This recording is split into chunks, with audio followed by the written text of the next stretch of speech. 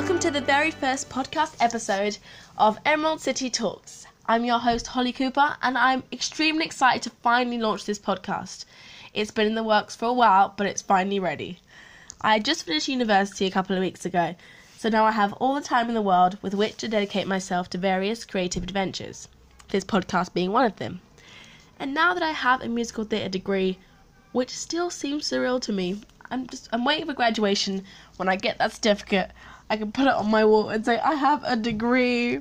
I did 3 years of blood, sweat and tears, but I got it. So now I'm ready to make my theatrical dreams come true. I was inspired to start this podcast by a fellow content creator.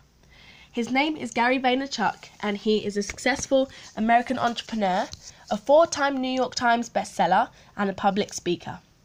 He is a very inspirational YouTuber with over 600,000 subscribers. He believes that if you want to do something, then you just have to start. And I know that sounds simple, but a lot of people, myself included, don't go for it because they're scared to fail. However, you've got to start somewhere and put the work in if you want to see a successful outcome. You have to create work consistently. I'm starting this podcast from scratch. I'm starting this podcast from scratch, and I don't know where it will go. I don't know how successful it will be, but I'm hoping it'll be entertaining for you guys, and I'm sure I'll have fun doing it and meet many wonderful people, as I've already done this past few weeks in recording the interviews. So without further ado, this is the first episode. I had the pleasure of interviewing Dan and Laura Curtis, who are a lovely married couple who compose music together. I did a phone interview with them, so the audio does sound a bit like they're on the phone, but I tried to make it as clear as possible, so hopefully that's okay, and yeah, hope you like it. Welcome to the podcast. I'll jump start into my the first questions. episode. So you are a married couple that compose music together. When and how did you meet? Oh, that's a good question. We met in 2009, Okay. and it's a funny story actually, because Dan at the time was performing, and he was singing the Great American Songbook, and he was a pianist, and he put out an ad on the internet, which is always a great start. And we had our first rehearsal. We both were really interested in the same music, but we were also really interested in writing. And we just kind of went out for a first date. Yeah, like naturally after the rehearsal, didn't we? It kind of clicked, really. We started writing after that, really. I'd always written songs, and we just kind of found a way that it really worked for us both, really. So I was able to, I basically start writing the melody, the kind of central melody of the song. Yeah. And maybe some dummy lyrics, which sometimes turn into the final kind of piece, go straight into that. Mm-hmm. But I then hand over to Laura, who's amazing at being able to look at what I've done and expand that and arrange that and add to it. And we kind of come together to put the final version together. So it's kind of something that just works. Yeah. Perfect collaboration. Yes, it wouldn't work for many other people, I don't think. Yeah, but, it's unusual as well, because normally, obviously, you have the lyricist and the composer, whereas we both do both.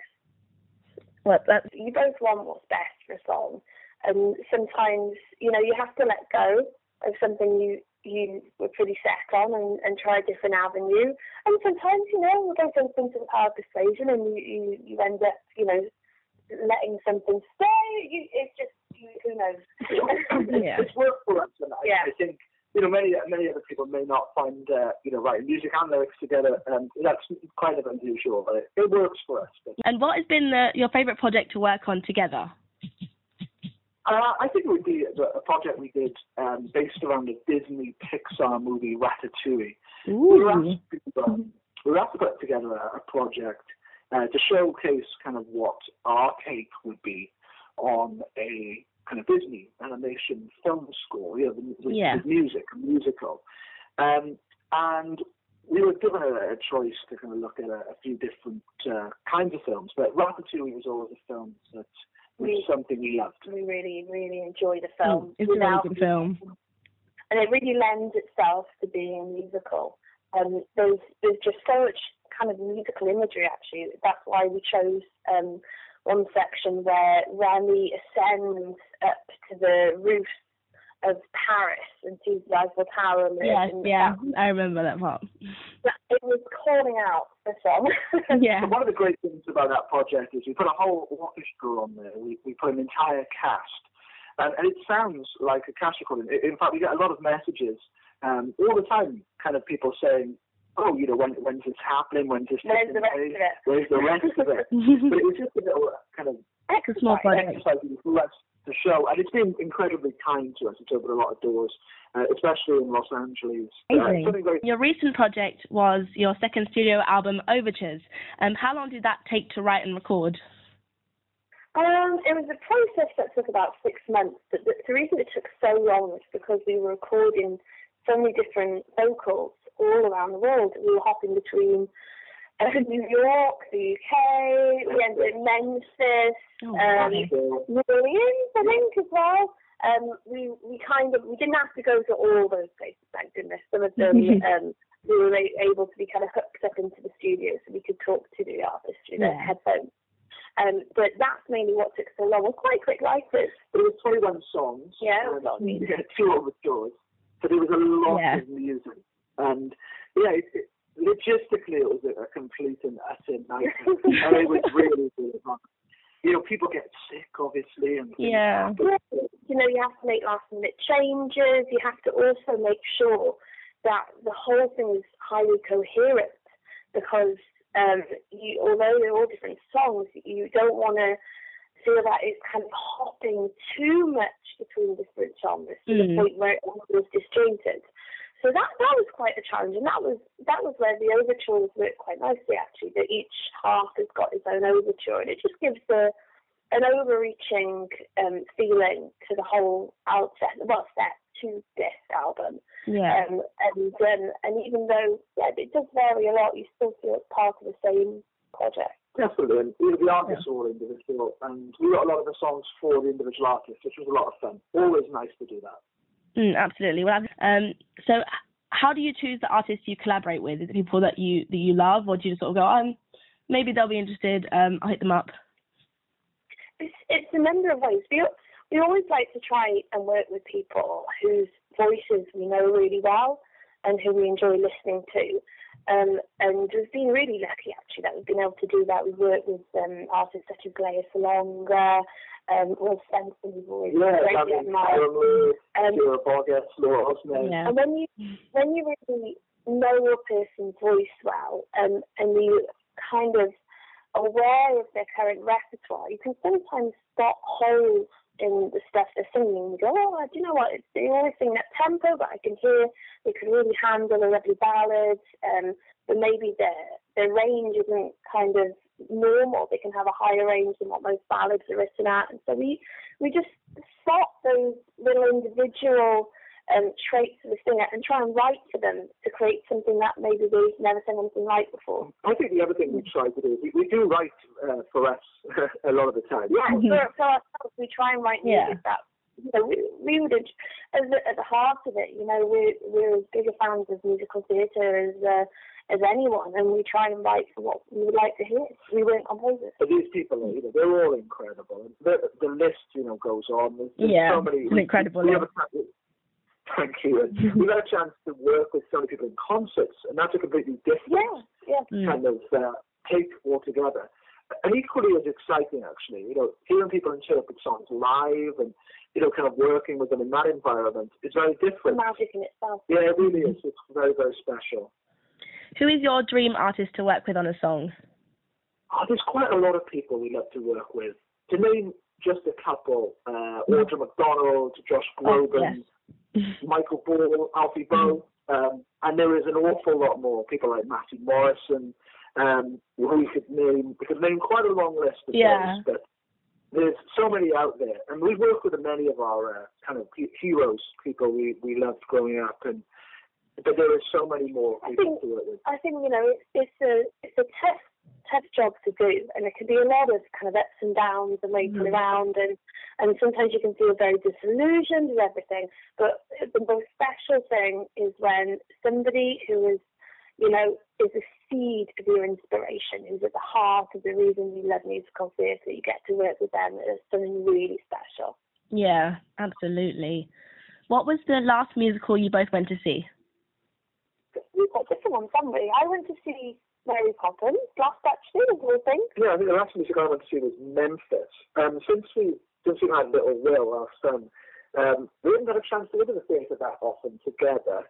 No, we made the fatal parenting out, which is what do they say? Do not hold them to go to sleep. Do not hold them every time to go to sleep. We made the error. And now we need mum and dad around to get them to go to sleep at night, which means we can't really go out. Oh, the one stage in the house again, so I'll be on the town.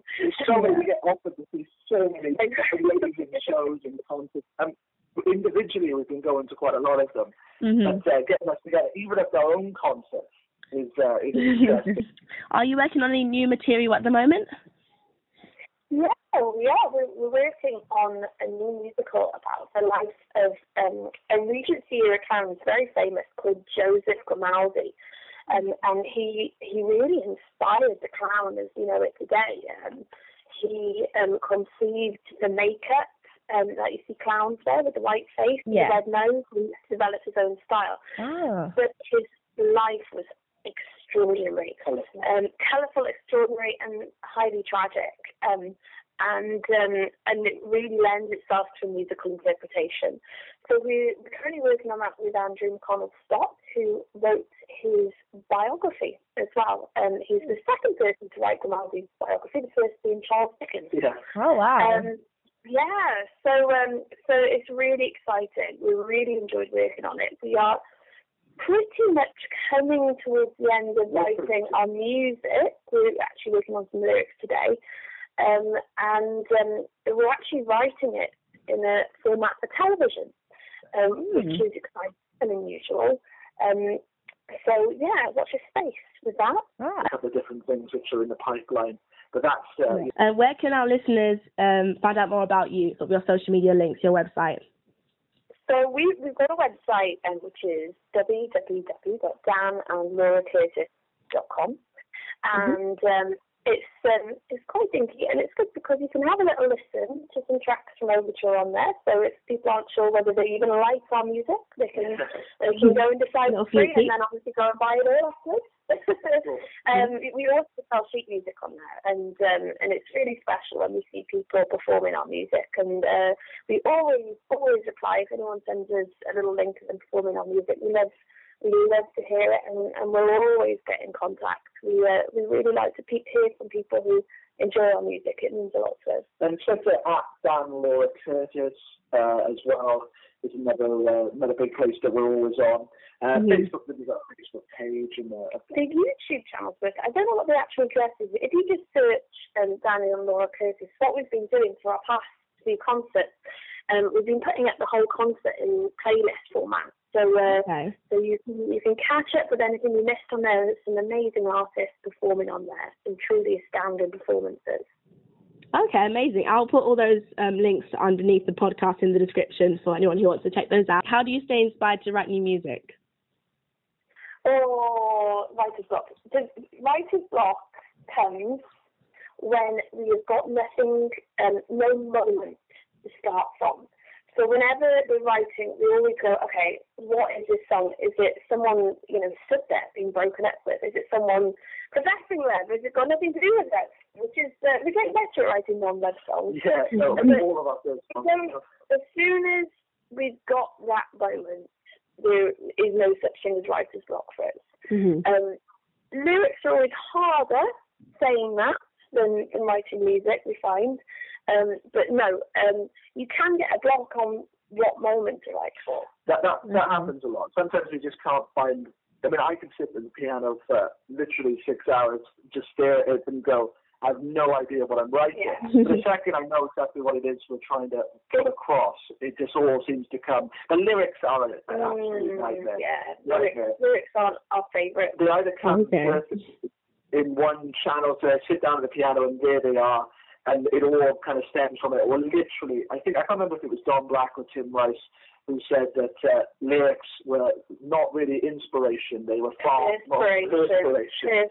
And, that quote could not be truer. You just have to kind of hang on in there and rage through it and just write anything, even if it's rubbish. You can go back and you can rewrite, but getting words down on paper is the most important thing. It's interesting you say that you find it harder to write lyrics. I write some of my own music, and I always find that the lyrics come first. Or I sing the lyrics and the melody, and then I sort of go to the piano later and go, okay, I've forgotten the melody. I've got the lyrics down though, so I'll just sort of tinkle around. No, absolutely. Especially with Rodgers and Hammerstein, they used to have the lyrics first a lot of the time, and that was rare actually. That is one of the collaborations where that did happen a lot. I'm going to sneeze. Doesn't interrupt one of your answers. No, I'm okay. Okay. A lot of people do find writing out lyrics first or writing out a pattern or idea. I would say that in 99% of all of the songs we've ever written, the lyrics have not been written. Occasionally, there'll be a few things that jump to my head. What I do get often is a tagline or a hook line or something. Our song "When You Smile," you have these lyrics pretty much from the start. That's one of the few examples. Yeah, and often I can sit down and compose both at the same time. I would say maybe about half of the songs we've ever done, that has been the case. But at least some of the lyrics have stayed, and we've thrown out whole sets as well. It's just but I'm not a natural lyricist. Neither of us are really. We really have to work at it. But I can find very, very. I can get inspirational lyrics. I can, we have to work at that. The music is simple. It feels like just, I feel so attached to it. It's like literally pours out of me. But the lyrics are harder, without question. Yeah. Or they completely come, and it's, it's one of the two. One of the two. Yeah. And my last question is, do you have any advice for anyone who wants to start composing their own music? I would say just do it. To talk completely honestly, we found at first that the kind of writing community wasn't the most friendly, and that people, when you're starting out, jump at a chance to kind of put you in your place a little bit, and go, what are you doing? So just write it. You'll get better the more you write. Don't be afraid about it. Don't be ashamed of it. If you write something and come back a year later and you don't, actually, that wasn't the best, acknowledge that, learn from it, move forward, see it part of your learning process, but don't be ashamed of it. It's fine. You will get better as you go on, but just start. One of the biggest things that people often think is that the last song they've written is their best song. Now, occasionally that is absolutely true. But, people get very, very attached to their own songs, quite rightly.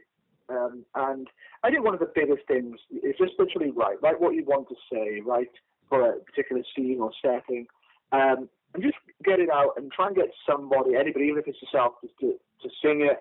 If music is heard, has a great chance of, either being covered or getting performed.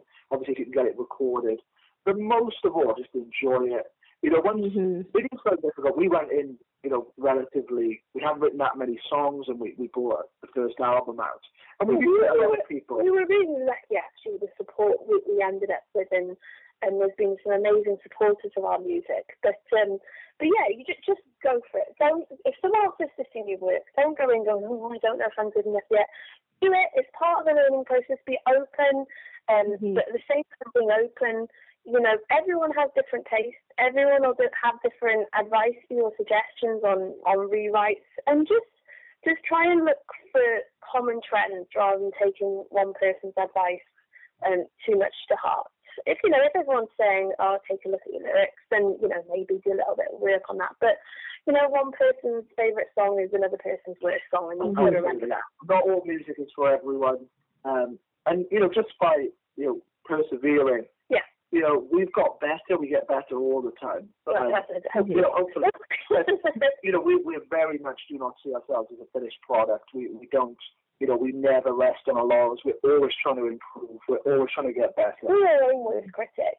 We look at stuff we wrote 3 years ago and we go, oh, I wouldn't do that again today. And it's not that it was terrible. It's just that, we've learned more. We move on and we expand, and some of those songs mean an awful lot to people. I think mostly enjoy what you're doing.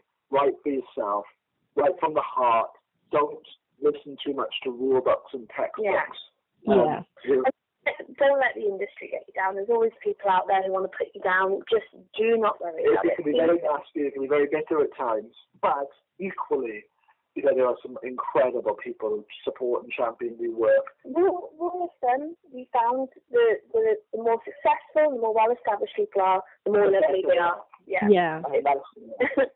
And that's a baby. Oh, amazing. Thank you very much. I've got a lot here, so thank you. I really appreciate it. Oh, it's been an amazing interview. All the very best for the podcast. And we started off